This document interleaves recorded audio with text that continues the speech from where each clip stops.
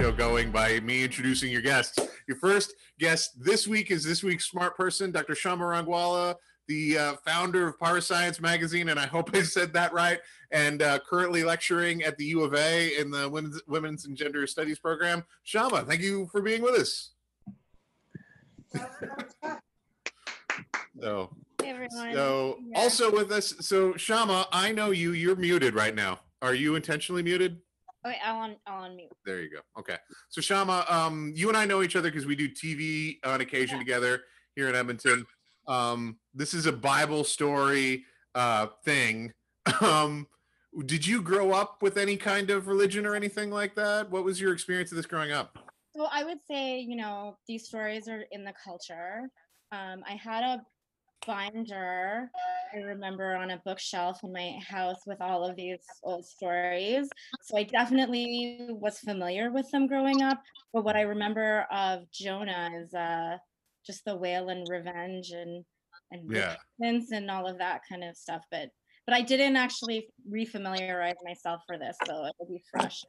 That's probably for the best. And I mean, Jonah is one of those stories that like people are almost damagingly familiar with. Like in some ways you almost have to like pull some nonsense out of people's heads in order to hear what the story is actually about, because the whale is going to play a very important but still relatively minor role in this. The whale in this story is like Alec Baldwin's part in Glengarry Glen Ross. Like he's only on scene for like a couple of minutes, but those minutes kill. So Charles, you have a little bit of a story. You are kind of probably really familiar with this stuff, right? Yeah, I am familiar with the story growing up, a Christian family. But to be honest, like there's a handful of Bible stories that for a lot of my life I remembered in sort of a Veggie Tales format, if that makes sense. Like, yeah, didn't really take it that seriously. Just kind of would be like, oh yeah, that guy that got swallowed up by a fish, that's really scary. Like, and then luckily the fish let him go, but I didn't realize that there's like more meaning packed behind there until more recently, that like, oh, maybe he was doing, he was being a little pleb and he deserved it. So by show of hands, how many of you, when you hear this story, imagine the roles being played by vegetables? Yeah, okay. And that's fine. I'm a little bit older, so this the kind of VeggieTales thing happened when I was in college, and it was hilarious because I just remember like my college buddies, one of the things that they liked to do was get high and watch VeggieTales, which weren't things that they weren't things that went along together for me, but for them that they were. So it's almost like they're trying to cancel out like their bad deeds of smoking weed by then this redemption process of watching VeggieTales. Yeah, getting high is fine as long as I'm getting high and learning about the Bible, right? Yeah, exactly. But I don't know.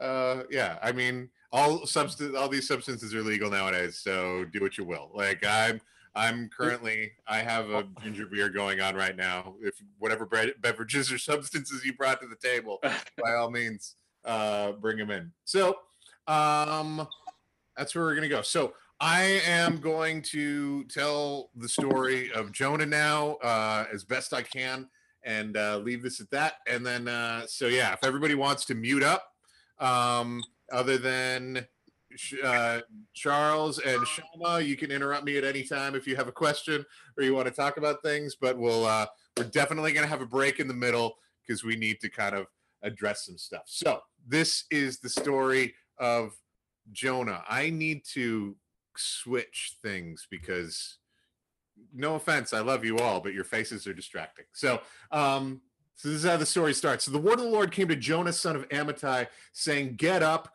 go to Nineveh, the great city, and call out against it, for their evil has risen before me." Now, there's a couple of pieces of background information that you guys need to have, that our ancient friends might have had when they heard this story, that we need to have if we're going to hear this story, I think, in a similar fashion to what they had. So the word of the Lord came to Jonah. Jonah was, as he calls himself later in the story, a Hebrew.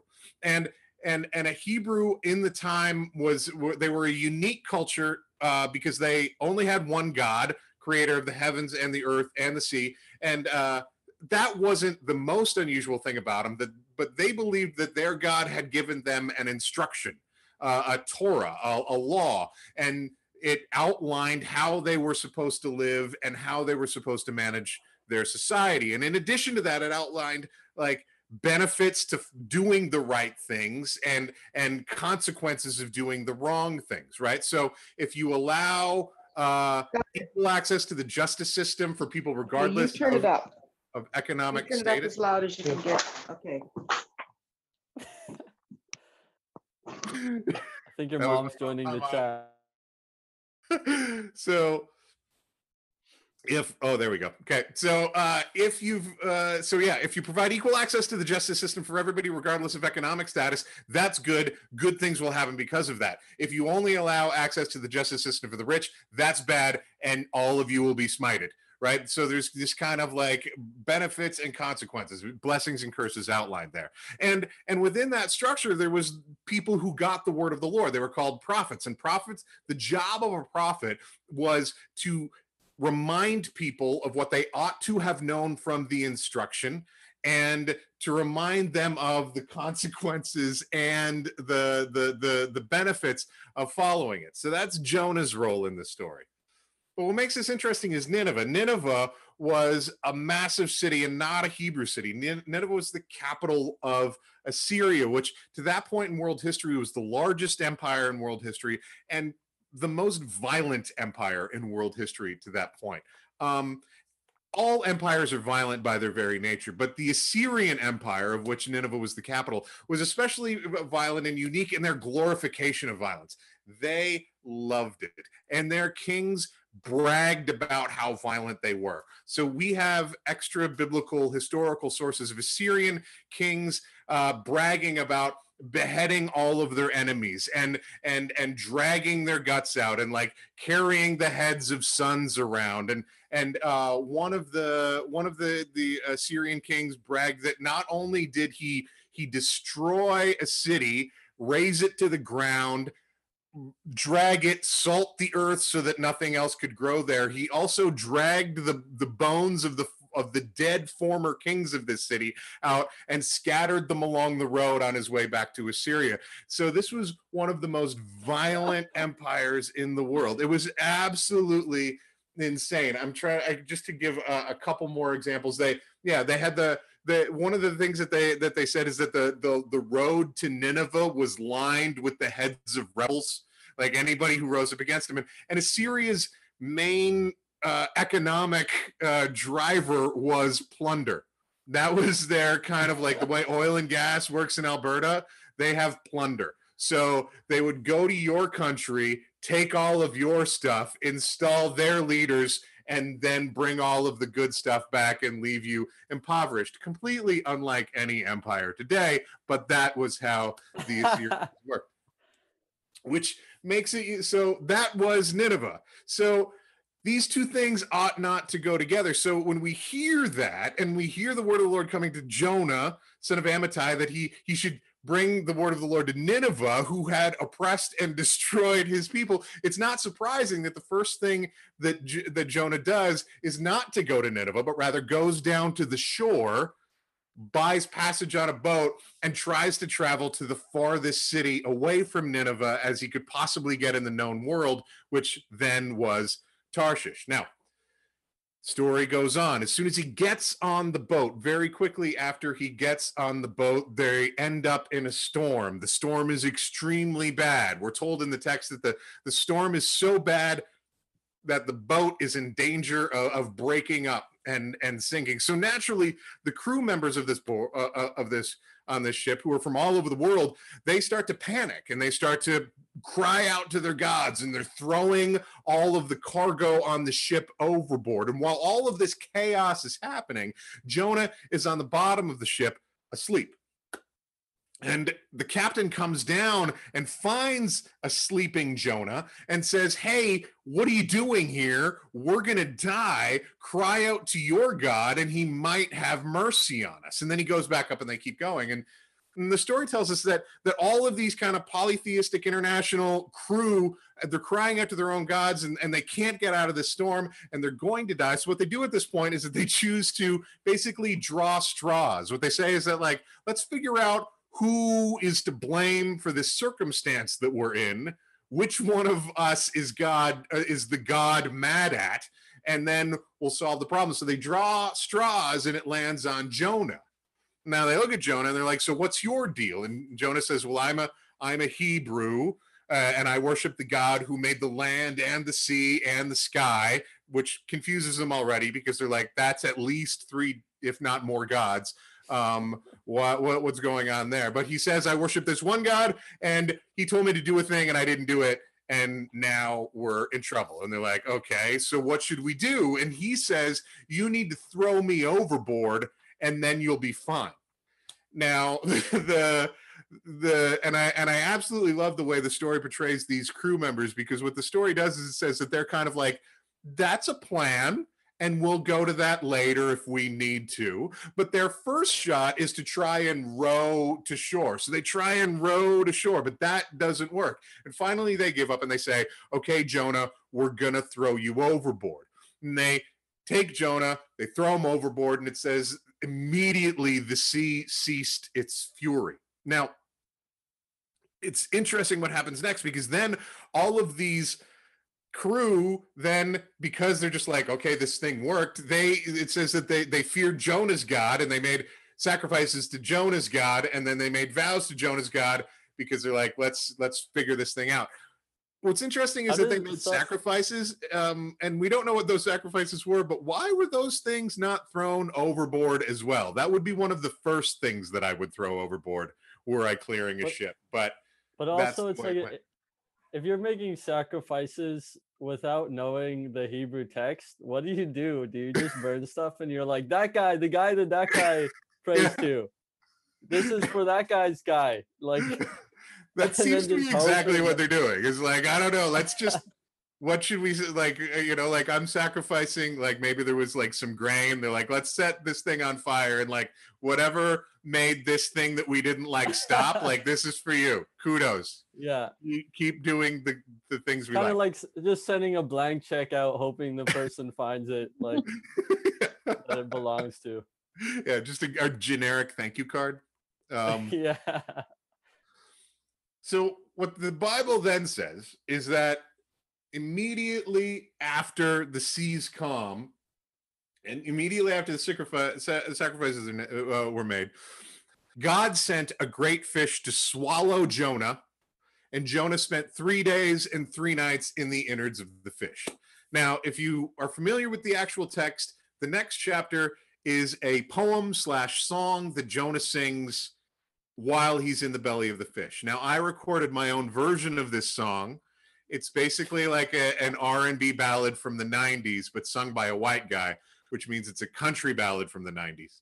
And but I just didn't have time for it all to come together. And the saxophone solo wasn't sent in time to get it all worked out to play for you. But ultimately, the basic crux of the song is like, those songs that seem to be very popular in the 90s, where the singer of the song would say, I know I've been terrible, but you should take me back anyway. Like that was a thing for a while, where it was like, hey, baby, like, I know I stole your car, and then I pooped in your car, and then I made love to that other woman in your car. I should have done those two in different orders, I think. But anyway, but you should take me back, like that. And if you take me back, I will do right next time. I will never steal your car and poop in it again. That 90s charm, Yeah, you exactly. can hit a girl, but if you write a good poem after, then it's okay. Well, and it went the other way too, where sometimes it would be the guy being like, I know that you were terrible to me, but I still want you back. Like, I know that you shot my dog, and I know that you stole all my money, but baby, I just want you back. Please come back to me. This is the kind of genre of song you would write isolated in the belly of the whale. So it's like all of the regrets, like you have a lot of time to think, because it's like our current quarantine time, but isolated in a whale. Yeah, yeah, exactly. I don't know how good the Wi-Fi was in the belly of the whale, but I'm assuming not great. Um, so he's in the innards of the fish, and he says so he has his so he writes this R&B song of the Lord, and the last line of it basically says this that what I vowed let me pay, but rescue is in the hands of the Lord. And then the Lord spoke to the fish, and the fish vomited Jonah onto dry land. And that's the end of the fish. So I'm going to pause for a minute now. Everybody can come back in if you have any specific questions. But I think we just need to put the fish behind us. Does anybody have any specific fish-related statements or comments that they would like to make before we move on to the next part of our story? Was fish a generic term back then that could mean whale, or It said was this like a giant tuna, like the world's biggest tuna? so the Hebrew is generic, like Hebrew didn't have a lot of words for sea things, because actually the word in Hebrew for sea then was also the same word for chaos. They didn't trust the ocean at all. It was like only bad things happened there. So they're like fish. And then what we've done in our era has been like, well, the only fish big enough to swallow a human would be a whale. And actually there's been like so many like bad church scientific studies where they've tried to be like, hey, this whale is big enough for you to be inside of and survive. And we have this one story of that guy that nobody can find who was like, he was in a whale for 2.5 days. But yeah, so somehow resisting digestion. Yeah. Adam, you can either show up on camera or you can ask a question about the fish. You're on chat. Did it really happen, or was it a metaphor? Well, we don't actually know that. The story acts as if it happens, but the reality is the kind of story that this is, I would argue, it's not trying to be a scientific text. It could be a metaphor, or it could have actually happened. It's like a lot of mythical stories in that way. There's a lot of biblical scholars who take the Bible seriously that believe that Jonah, rather than having the aspects of a historical book like Samuel does, has the aspects of a mythological text. So I'm not going to answer that question. Well, it also makes so much sense that the word for sea and chaos is the same when this is all about like religion is about kind of sense making. So I'm just thinking about like depictions of Jonah and the whale in art. Like it's so painted like over and over again, because it's like trying to, it's like man versus nature or whatever, but with this Bible story. And it's an amazing scene, right? Like there's no way, like really, like, because what I'm going to get to later is that I think that the main thrust of the story is really about the response of the oppressor of the oppressed to the oppressor, and those kind of violence things. But it has this scene where a dude gets swallowed by a whale. And if we were giving notes to the writer of Jonah, to God, and we're like, God, can I give you a note on this? Like, people are going to get really caught up in the fish thing and maybe like miss the point. Like, maybe we can like figure out another way to have them like last 3 days. But the fish is a great hook. I think that we can all agree. Well, because it's just easy to imagine how terrible that would be, I guess. That's the point, right? Yeah. Like, man, that would not be fun to be in a fish. Well, and the metaphor is really for the grave, right? Because they use some of the words are similar to the words that they used for grave, right? And that was the great in the Old Testament. The greatest fear was that you would go down to Sheol, which was pit, and that would be the end, right? So all of those things are in there. The going into the fish was the same as like going into the grave, but then 3 days later he comes out of the grave, which is metaphorical for something else that some people have latched onto. And the point of these stories is to get people into God, right? To be like, this guy's really powerful. You think the sea is chaos. You think if you get eaten by a fish, you're donezo. But then, it shows how powerful God has control over everything, not as you say, not just the land or not just the air or whatever. Yeah, absolutely. It's very much a story about being like, this thing that you're afraid of, God's in charge of that too. you Yeah. know, which was interesting because the thing that most people were afraid of at this period of time was being murdered by the Assyrians. So we're going to jump back into the story. And so immediately after he's vomited onto dry land, and that's the actual word, is vomited, which is, I love that imagery of like, it's not like a gentle opening and like waltzing out. It's like anyway, you got to be gooey and stuff. So the word of the Lord came to Jonah a second time, and saying, "Get up and go to Nineveh, the great city, and call out against it, for their evil has risen up against me." And I didn't point this out earlier. The idea of one person, one Hebrew person, going to Nineveh and just like telling them that what they're doing is wrong is laughable on its face to anyone who heard this story in context. There's a scholar named Robert Alter, a Jewish scholar, who said, and I'm paraphrasing a little bit because he named a different comedian, but this is the equivalent of like sending Mark Maron into 1936 Berlin to tell the government of Germany to calm down a little bit, right? So you can imagine that Jonah is about to undertake a very similar task. So Sorry, I have a quick question about Yeah. like, do you think that him running away from Nineveh was that like a demonstration of his lack of faith in God, or did he fear God but also feared these people even more? Like, we're actually going to have an answer to that question a little later on.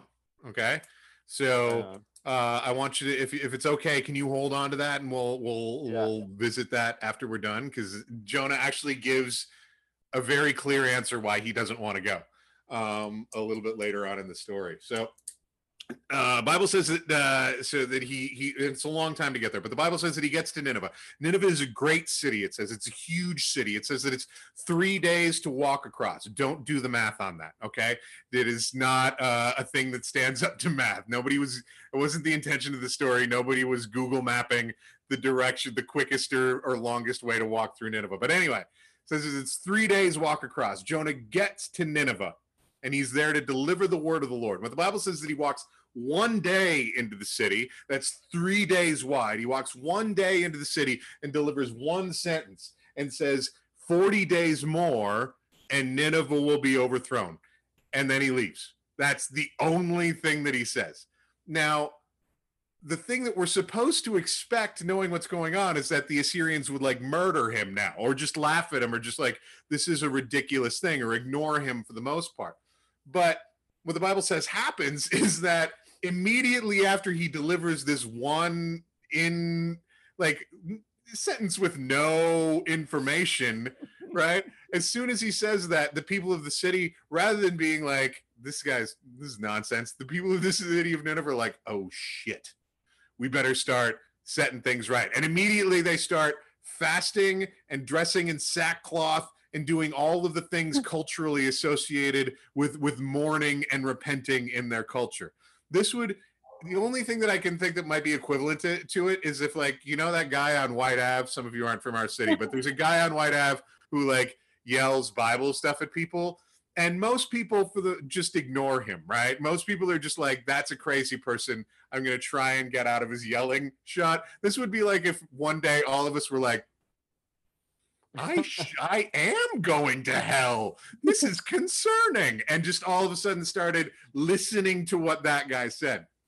And this starts to spread so that everyone is fasting and mourning. And eventually this gets to the king of Nineveh, the leader of the Assyrian Empire, the guy who brags about dragging people's bones everywhere, who has carved reliefs of his enemies and the evil, violent things that he's done to him, carved into his wall as decoration for his parties.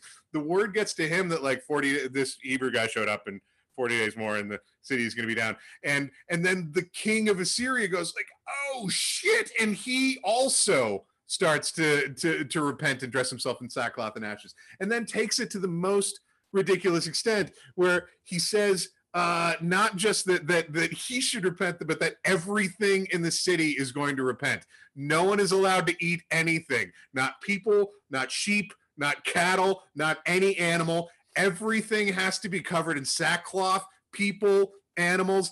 everything. And then he says, and maybe, who knows, the Lord might relent and save us.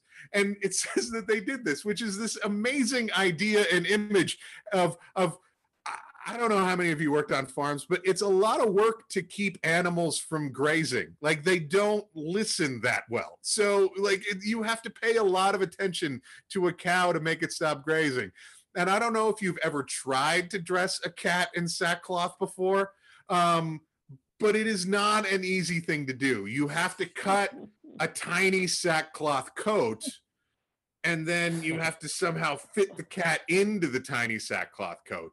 And I've seen people try to do this with like nice yarn things. Like, sackcloth is designed to be itchy and uncomfortable. So, but Like a- everybody, imagine the shed birds. defender. yeah, birds, how do you, they have an easy way to escape. Yeah. So everybody repents. And then what the Bible says is that God saw their acts of repentance and then relented from the evil that he was going to do to them. Now, at this point, we leave that scene in the city and in the throne room with everybody wearing sackcloth and ashes, and we revisit Jonah. What Jonah had done is he'd gone to the east side of the city to just watch what God had done. And when he saw that God had not done evil to Nineveh and destroying it, the Bible says that the lack of evil was evil to Jonah. And this is interesting, because Jonah then prays to God, and he's pissed, and he says, like, I knew you would do this. I knew you would leave them alone. I knew the Lord is gracious and compassionate, slow to anger and rich in love. Screw you. I am so angry that I want to die. And then he just sits and he's mad because he wants God to rain down fire and brimstone upon Nineveh, and he refrains from doing it. So he's sitting there, and the sun's getting hot, and he tries to like build himself some sort of tent or shelter to protect himself from the sun. And he prays to God this, like, I knew you were going to leave them alone. I'd rather die than go on from this moment. And God says to him the strangest line they write down. God just says, are you good and angry? And then it stops. And the next thing we see is that Jonah's there overnight, then he's hot in the sun, and then it says God caused a leafy plant of some kind to grow, a big leafy plant that grows up, and it covers him, and it gives Jonah shade. And Jonah's happy about this. He's like, sweet, shade, awesome. I wish that this shade would coincide with Nineveh being completely destroyed, but like as a backup plan, this is fine. So he has that for a day, and he's super happy about it. And then the next day, that night, it says that God sent a worm to eat the plant, and then the plant withers and the plant dies, and he has no shade. And then it says that the Bible says that the sun got hot, and the east wind slashed at him, and he lied down on the ground and was like, I am so angry that I want to die. And God said to him again, are you good and angry? He's like, yeah, I'm good and angry. He's like, are you good and angry about the plant? And he's like, yeah, I'm good and angry about the plant. And then the last line of the entire story is this: God turns to Jonah, the man called by God to deliver the word of the Lord to Nineveh. He turns to him and says, you have pity on this plant that grew up over the night and then died the next day. And I'm not supposed to have pity over the city of Nineveh that has 120,000 people in it who don't know the right hand from their left, and also many animals. And that's the end of the story. Drop the mic. Drop the mic. Yeah. And it's interesting because, like, some of you are thinking that story doesn't really end. And that's fair. But most Bible stories don't end. So I guess I have a couple of questions for you guys. Like, what do we do with this? Like, yeah. It's also not a great analogy between the plant and the people, because Jonah was into the plant because it was giving him shade. Like, it had like a use. Yeah. So it's not like he was like, I love this plant as my brother or something. Yeah. You know? Yeah, it's a very strange analogy, but and I mean, in the story, the character of God makes the comparison that it's like, you cared about this thing that, you're right, was only useful to you. Why am I not supposed to care about these people as well? But I can also But does God understand. Pardon me? Does God only care about those people because they're useful to him because they worship him now? Like, is There's a lot of debate over whether or not they actually worship him now, Mhm. right? Because we see this in some ways, the same story plays out twice. We have the sailors from all over the world begin to worship God. And I think Charles pointed that out. It's like, are they actually understanding what's going on? And I think by any standard that Jonah had, or any standard of kind of like orthodoxy that we would understand today, probably not, right? Like, it's not what we don't hear that they then went and like, and now we're going to worship Yahweh and who's up for circumcision, guys. Like, that isn't the story that we get. And we also don't get that story in Nineveh, right? We don't hear that, like, and then everybody in the city got circumcised, and then everybody in the city did justice, and in fact they didn't. God eventually just like, well, I mean, history tells us that Nineveh was eventually destroyed. But yeah, it is sort of an interesting dynamic. I'm really a little bit more interested in what this says about. This story takes place within the Hebrew Bible, the Bible for Hebrews, a very insular, and what had been to that point a very insular looking people, right? That all of their stories are about us, in opposition to what's happening outside. And this story is a story about what's happening outside, right? And this is a story where God seems to be saying, like, these people that are attacking you, I also care about them, which is got to be a tough pill to swallow as an oppressed peoples, right? Like, I can imagine anyway. That's like what Jesus spends a lot of time hitting home, is the attention paid on the Gentiles and not just the Jewish people, right? Mm-hmm. Yeah. But I like this, but I don't know how you guys feel about this, but do we feel like the story is kind of like saying, like, meh, what the Assyrians did is okay? So it's interesting because they go from very extreme inequality to an extreme equality where everybody has to not eat. And so it's kind of like both of those things are bad. Yeah. Yeah. It flattens the playing field. Yeah. Wait, Yeah. what do you mean? They went from, sorry, can you say that again? They didn't all have access to the justice system, right? Like, or equal access to the justice. And that was like part of why they were going to get smoten. Yeah, smited. Words are fine. Yeah. Yeah, so like it was bad because they were so unequal, and then their solution was to say, okay, like nobody eat, like not even the ox and or the goats and the cats and whatever, and so it's like both of those things are bad though. Yeah. I mean, but one is more in jest of like repentance, right? They're trying to say sorry for the evil they're aware of. But like the cat doesn't have to a, repent. Was the cat repenting? The cat, I don't know. I mean, that's, to me, that's like significant of them demonstrating the fear of the Jewish God, which they're trying to just do anything to like show repentance. Because yeah, we're always obviously the already cat does, sinful, right? Like because we were born, like there's that original sin. Yeah. Well, original sin doesn't. Most Jewish scholars would argue the original sin doesn't exist in their scriptures. Like they would, not certainly the way that we would understand it. Yeah, that's sort of many people would argue that's a Roman Catholic addition later on. But what I do find interesting about this is that it is thematic in scripture that the people aren't necessarily separated from the leadership, right? So one of the things that we like to do now is to say, like, well, the people aren't committing evil, their government and their leadership are committing evil. Whereas, like, throughout the Old Testament, it's like, no, y'all are, right? It's all y'all. Y'all, even if you're not directly participating, what we would say is that you're complicit, which, I mean, now I'm stepping into the bounds of not just telling a story, but commenting on a story. But like, I think that that's an interesting thing for us who believe these stories to think about today, that it's like, I can't just sit here and be like, our systems are unequal and be like, oh, I feel bad about that. I'm going to go back to being on Zoom and playing PlayStation. I do have a responsibility for that thematically, anyway.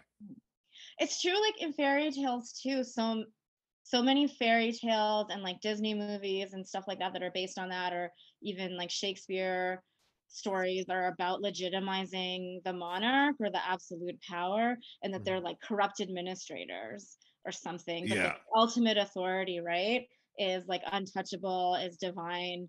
And so yeah, these stories are interesting in everybody is part of, you know, the sin of the town. I'm going to read Jeff's comment here because I think it's interesting. He says, I wonder if the city is kind of like the whale and the specifics are less relevant. Maybe more of a story about Jonah, a person having some conflict in his core beliefs and needing to figure out how to justify them. Jeff, do you want to turn on your microphone and maybe expand on that a little bit? Oh man, that's as deep as I get right there. No, I guess that's kind of it seems like a lot of the stories that I'm familiar with are kind of there's a lot of exaggerated or hyperbole or different things like that go on, and it's kind of addressing the things that maybe aren't so hyperbolized, and that's like the individual journey trying to sort out how do I deal with all these people that in my view are like other, in my view are the opposite of what everything that I'm trying to be. In my view, you know, they're kind of out there, and then to have the God that is telling me how I'm supposed to be say that I love them, that's like a major conflict, or at least say that I care about them and they have meaning to me the same way that a plant had meaning to you. Yeah. So I think that it's more maybe about a story that's kind of trying to guide a group of people to say, you know, see how this goes for Jonah, and this is what this story is teaching. I don't know. Yeah, it's not completely insular because I think that goes to the answer to the question that Charles asked earlier. Like, why did he not go? Was it because he was afraid to go? Was it because he was, he didn't want to, or whatever reason? And I think the answer and I find this kind of interesting because I always grew up assuming that he didn't go because he was scared to go. But what the text actually says is he didn't go because he didn't want God to forgive them. He wanted the destruction of Nineveh. And I think that that's a really interesting thing for us to acknowledge as people. I have not, I have not experienced state-sponsored oppression. However, I do know what it's like to have nasty things done to me. And I don't necessarily want God to forgive those people, as I understand it. I don't want good things to happen to them. If I could choose to have fire and brimstone rain down on the house of a person who did something nasty to me, I might choose to do that, right? But that's not what's offered. Here we have the oppressed peoples are being really encouraged to step outside of their own hatred, which is tough. It almost seems like there's a little theme of childlike jealousy where your dad's giving some other kid attention and it's like, hey, that's my dad. Like, oh, he's only allowed to be nice to me and save my life. Like, yeah. Well, and thematically, it does have echoes of the story of what we call the story of the prodigal son, right? Where one son goes off and oppresses empires, and then is like, oh, I feel bad about that, and then comes back, and then the son who was like, I was doing the right thing the whole time along. Why are you throwing a party for the guy who like tore down the gardens of Babylon? That's not cool. Yeah. John Kibble has a comment here that says maybe God is saying, if hey, I made the plant and take it away. If I hadn't given it to you, you wouldn't have had it. So what are you complaining about? But all of us are like that, right?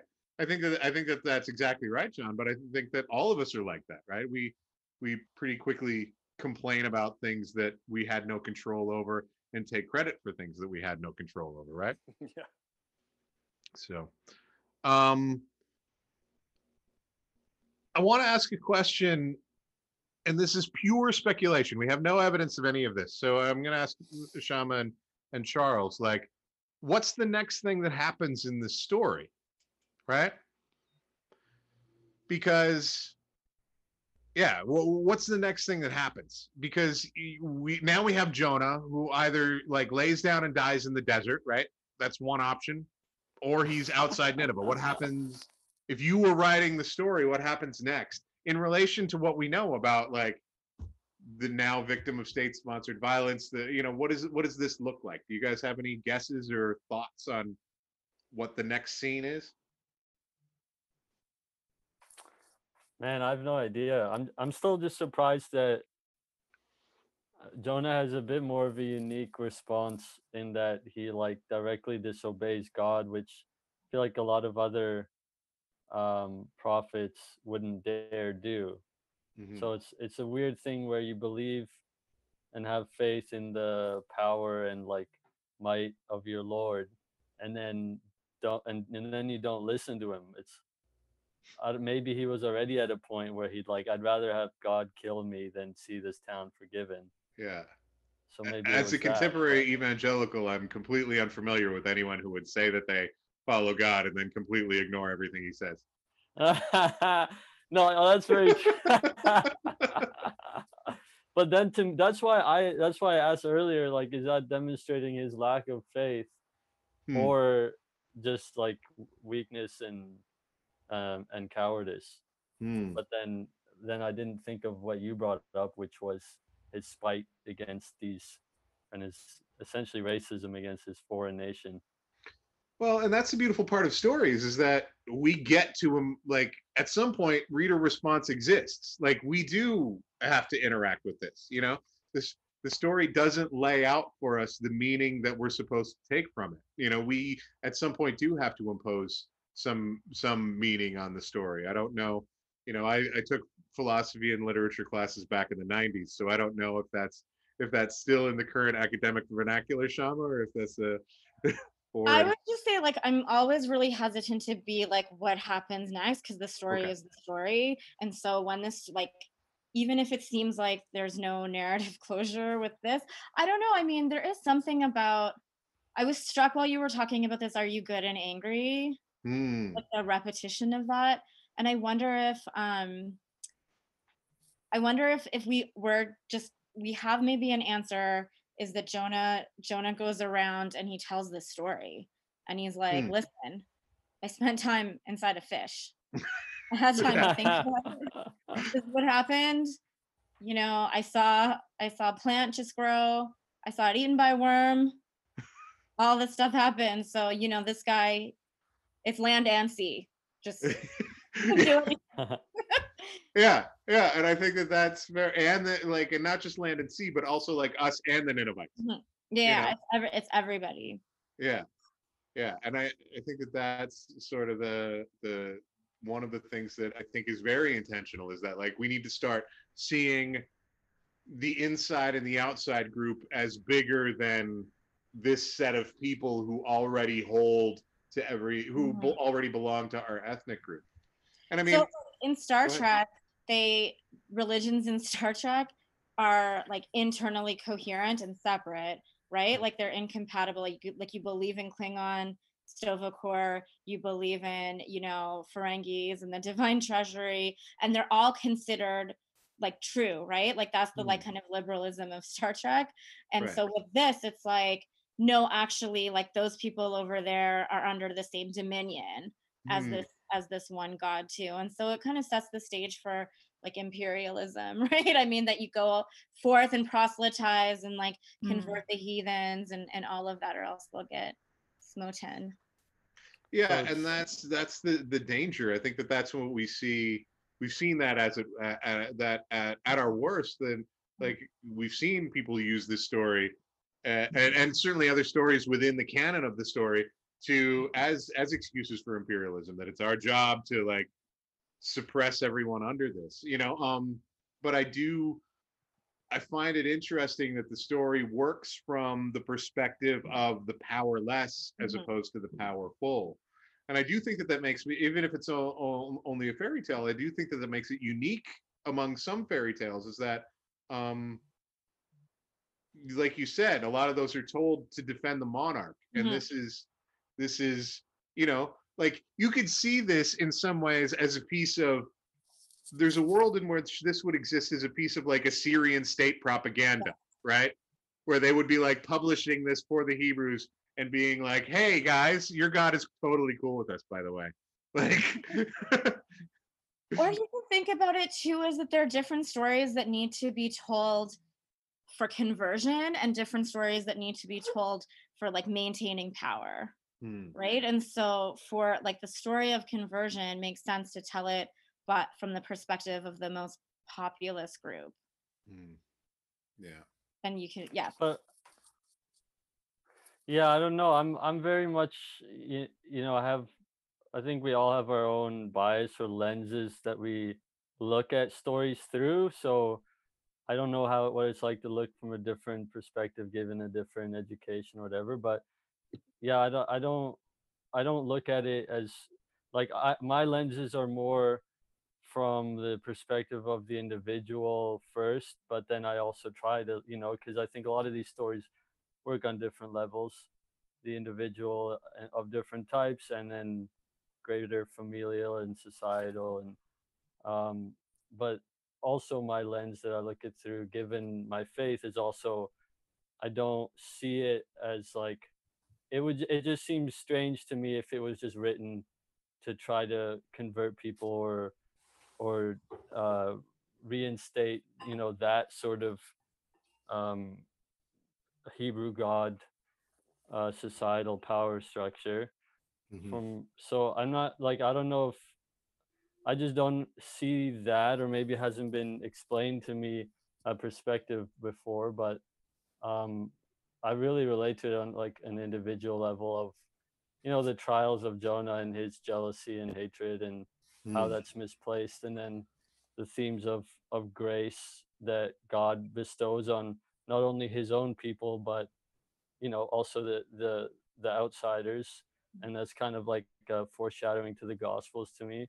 Yeah. And then I guess said the strange little parable at the end, which is pretty interesting, and given like a God that lives outside of time and space, and given how we describe the Hebrew Christian God is, or Jewish or Christian God at that time, even the to me the parable works because the to God, like whether this plant that rose in the night and then fell the next day, I mean, to him that's human civilization, that's humans even, right? If Right.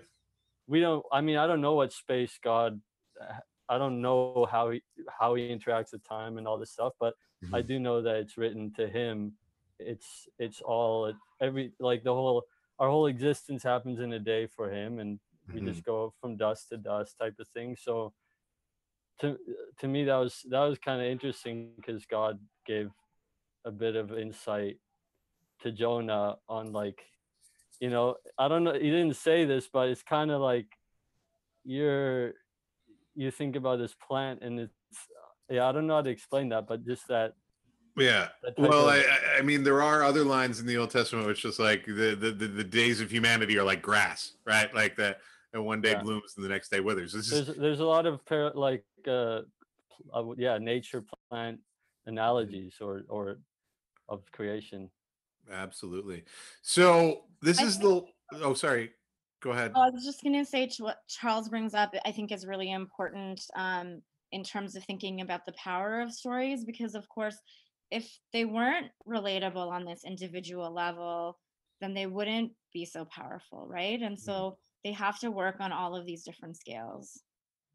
Yeah. Yeah, but so if the argument is they're used to suppress others, to me this is like the message of it is the opposite of oppression, that the Jewish nation should open up to others.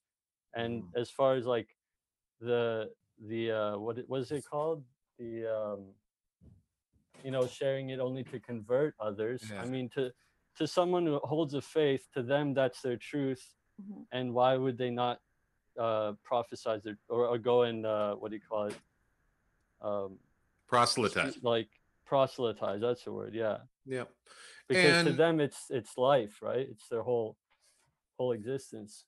yeah, and But and I not all religions are about proselytization, right? Like we do know that some have done that, like the ones that the quote unquote great religions of the world definitely are, got that way because they are predisposed to that in ways that other religions are not.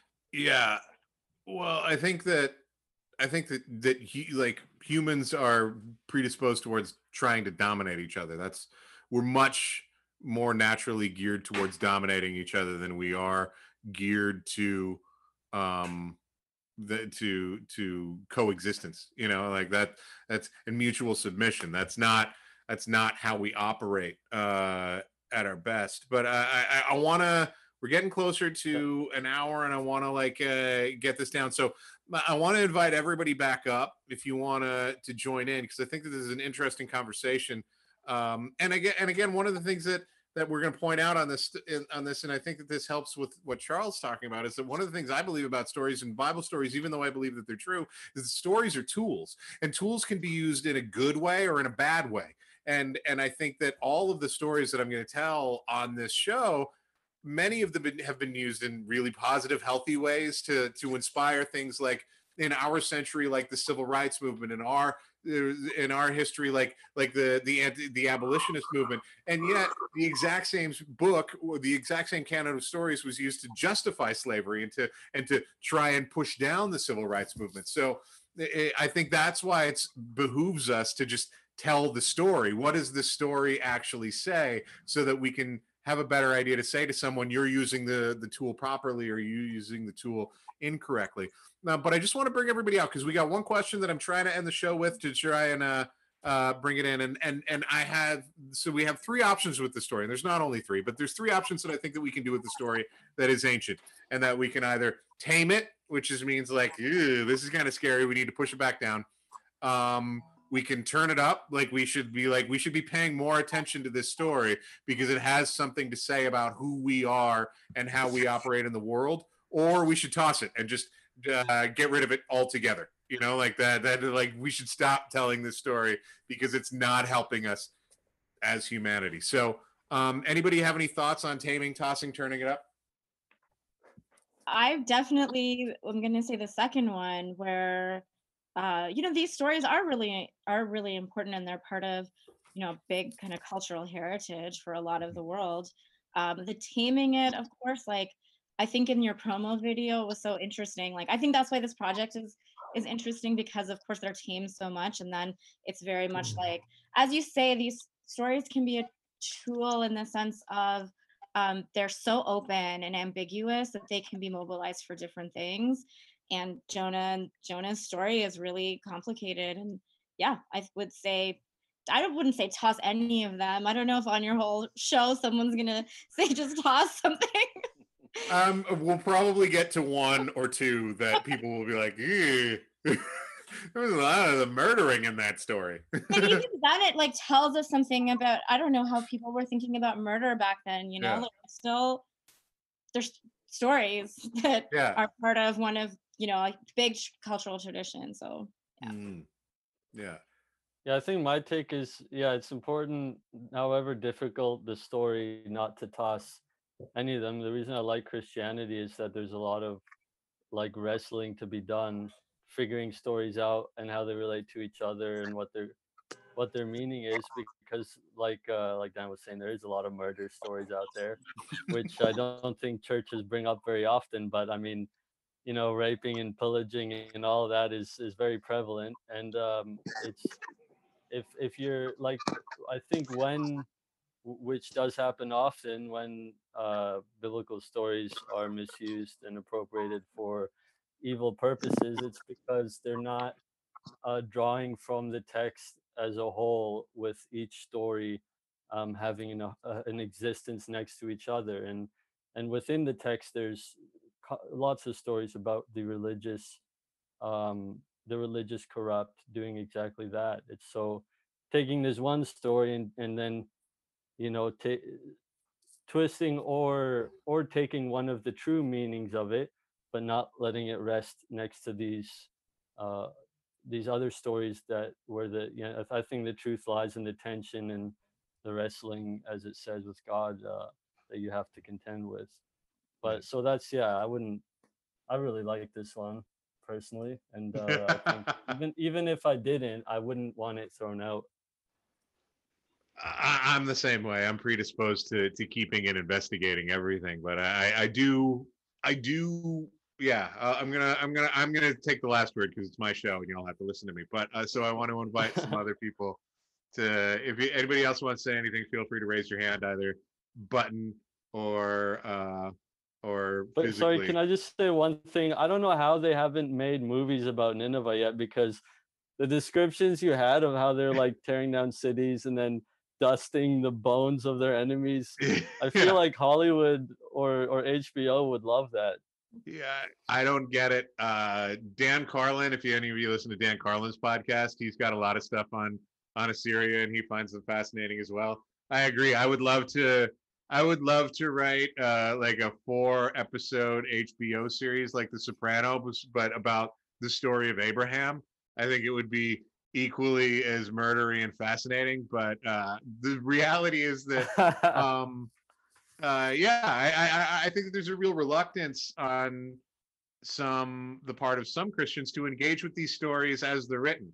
You know, one of the things that you know, and this is where I get a little bit nerdy, is like there was a thing that happened in fairy tales a couple hundred years ago, roughly, called, and where a term came in called bowdlerizing, which is like even like Andersen's fairy tales, Aesop's fairy tales. That what we did was we took all the violence and all of the bad stuff out of these and just kind of left them as these boring, generic, nice stories where like at the end, everyone got candy.